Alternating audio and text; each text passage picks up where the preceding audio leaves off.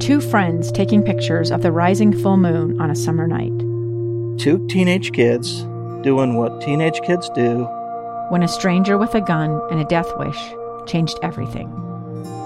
It was violent, it was senseless, and I will never understand it, I will never accept it. I'm Amy Donaldson, and unfortunately, we're all too familiar with stories about how violence shatters lives. But what we rarely see is how they are rebuilt. In a new podcast, The Letter, we relive tragedy, but only so we can hear the rest of the story. The struggle to reclaim lives, the realities of grief, and the possibilities of forgiveness. I believe in miracles. Sometimes I thought, there are no miracles. Yeah, there are, and this is a big one. Follow The Letter at theletterpodcast.com or wherever you get your podcasts. Here's a question. I wonder, of the class of 2020, not just here in Utah, but around the country, how many of those students will, under these trying times, graduate, go on to have an educational career, maybe a military career, but then place themselves on the path towards becoming an astronaut? I wonder if the class of 2020 will yield any astronauts. I wonder if anyone from the class of 2020 will be the first to step on the surface of Mars, or one of the first to step again on the surface of the moon. They're certainly learning some hard lessons, some difficult lessons. They're facing some trying times. I bring this up because here at KSL News Radio, we are honoring the class of 2020. There were so many graduations scheduled, which are all tossed out for the most part, at least being executed in far different circumstances. And with graduation come speeches. Some of the higher performing students are afforded opportunities to share some of their wisdom with the rest of the class, with the parents, and with posterity. And here from Mountain View High School is one such speech, which was intended to be delivered at a graduation ceremony, but instead, because of all these circumstances and the social distancing and all that, changes were made, and we need to air that here so that you can hear it. It is Damon Trapnell with Mountain View High School.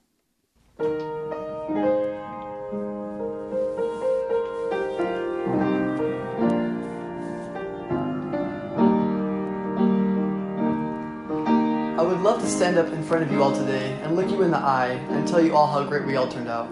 But COVID-19 has made us all push pause in our lives. It reminds me of a song by AJR where he says, "You say I turned out fine, maybe I'm still turning out." We'll never get to know how our senior year would have turned out because everything was canceled. No prom, no spring sports and music festivals. Instead, we have to draw on our memories of what had happened before a virus caused a global pandemic. When I look back at my senior year of high school, will I remember everything I lost out on? Probably. But I'll also remember Mia Wesley and the state championship volleyball team and the best football team Mountain View has had in decades. I'll remember the time we rolled an old car onto stage and sang protest songs from a concert. I'll remember when the Mountain View mock trial made it to state. I'll remember when the Mountain View basketball team beat Orem at Orem. I'll remember all those dedicated teachers who stood to their best to teach during this difficult time. Graduation has always seemed like a graduation into adulthood, yet I feel much more like a child. AJR does offer some good advice though. I'm a little kid and so are you. Don't you go and grow up before I do. I'm a little kid with so much doubt. Do you wanna be there to see how I turn out? I'm a little kid and so are you. Don't you go and grow up before I do. Hopefully someday soon we'll be able to push play on our lives again and move on to do incredible things. Graduation will still prove to be an accomplishment that will change my life for the better. I can't wait to see how it'll all turn out. 'Cause I'm still turning out.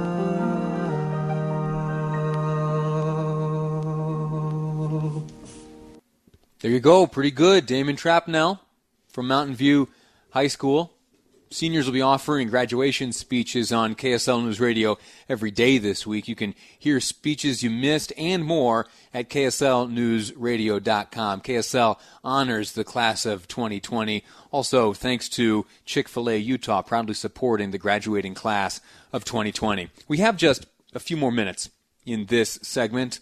in this episode before we say goodbye for the day. And I want to talk about something that's playing out in Congress, and it is this question of proxy voting.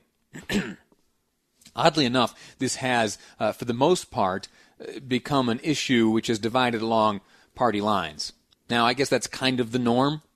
You know, give anything enough time and somehow a partisan position will develop. I don't remember when I was young it being that way. Remember the Washington, D.C. of the West Wing days? There was a little more across the aisle stuff going on. You know, there were certainly platforms and positions held by the various parties, but there was a little more back and forth. Anyway, that's a tangent. What we're facing right now is a debate regarding proxy voting. That, very simply, is if there is a member of Congress who, right now, in the midst of this coronavirus deal, decides that traveling to Washington, D.C., appearing on the floor of the U.S. House of Representatives would be too dangerous, dangerous to their health, then they can elect another member of Congress who is willing to appear on the floor of the House and cast a vote in their stead by proxy. Kevin McCarthy is the leader of the Republicans in the House of Representatives, and he had this to say just earlier this morning on this issue. If the Democrats are successful in allowing a proxy vote to make their own rules, what stops them from making a rule that only certain people can vote or certain members cannot have a full vote, a half vote? I think that argument goes a little far. I don't think that is a clear and present danger in front of us right now, though I do believe that proxy voting right now is unnecessary. I'm going to share with you in just a moment the views of Utah's members of the House, but not before sharing one last thought expressed by Minority Leader Kevin McCarthy this morning on this issue. While other states open up, Pelosi continues to try to shrink. It is essential that Congress continues to meet, and that's why we'll move forward with the lawsuit to uphold for the constituents across this country. The lawsuit asserts essentially that the Constitution declares that a quorum must be present to pass laws in the United States Congress. Now, the interpretation of quorum present, that's what will be decided by the courts as a result of this lawsuit filed by Minority Leader Kevin McCarthy and I think about 20 other members of Congress. So we'll see how that plays out. Leader McCarthy and other Republicans assert that proxy voting under these circumstances is unconstitutional. Speaker Pelosi feels exactly the opposite and is currently in the midst of allowing for proxy voting to take place. Now, Amy reached out to each one of Utah's members of the House asking what they feel about proxy voting and where they are, in fact, right now and where they will be casting their vote. So let's go through these responses. Chris Stewart says that he opposes proxy voting and believes himself that it is unconstitutional. Rob Bishop, very simply, is in town in Washington, D.C., and will be voting in person. Same story for John Curtis, voting in D.C. in person only. And then Representative McAdams, who is Utah's only Democrat member of the federal delegation,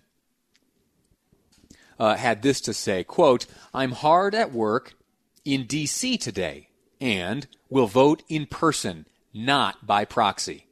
However, as someone who knows firsthand how serious this virus is and now has antibodies, I know we need to find ways to keep working for the American people. Members of Congress shouldn't have special privileges. They should do their part to responsibly reopen the economy and protect against the spread of the virus, just like we are asking others to do.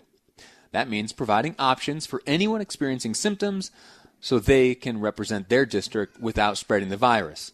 Members should never abuse this accommodation, and it should only be available in this time of crisis. So there it is. Unanimously among Utah's 4 House members in Congress, they are all intending on voting in D.C. in person, no need for a proxy.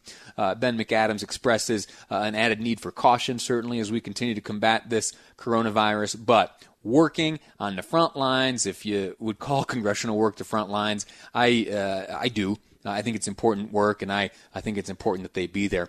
Before I go, I want to point out one comment that was made by Speaker Pelosi some time ago. I remember applauding her for this comment, and it was in a caucus setting. That is when the members of one party or another party get together exclusively with one another behind closed doors.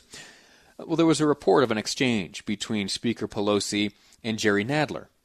Jerry Nadler, at the time, this a few months ago now, was pushing for Congress to adjourn and for the various members of Congress to return to their districts and be safe. You know what Speaker Pelosi said then? She said something along the lines of, "No, you're wrong, Chairman Nadler. We are the captains of this ship, and we will lead from the front. We will stay here and do our work." The introduction of this rule to allow for proxy voting seems to come at odds with that attitude expressed earlier on by Speaker Pelosi. We'll see when all is said and done how she actually feels. I'm anxious to see how this lawsuit plays out. It has dramatic implications for how votes are cast in the U.S. Congress in the future. We'll see how it turns out. That's it for me today. Join me tomorrow at 10 o'clock on Facebook Live, and then tomorrow at 1 o'clock here on KSL News Radio. I'll step out of the way. Next up, it's the great Jeff Kaplan with Jeff Kaplan's Afternoon News here on KSL News Radio.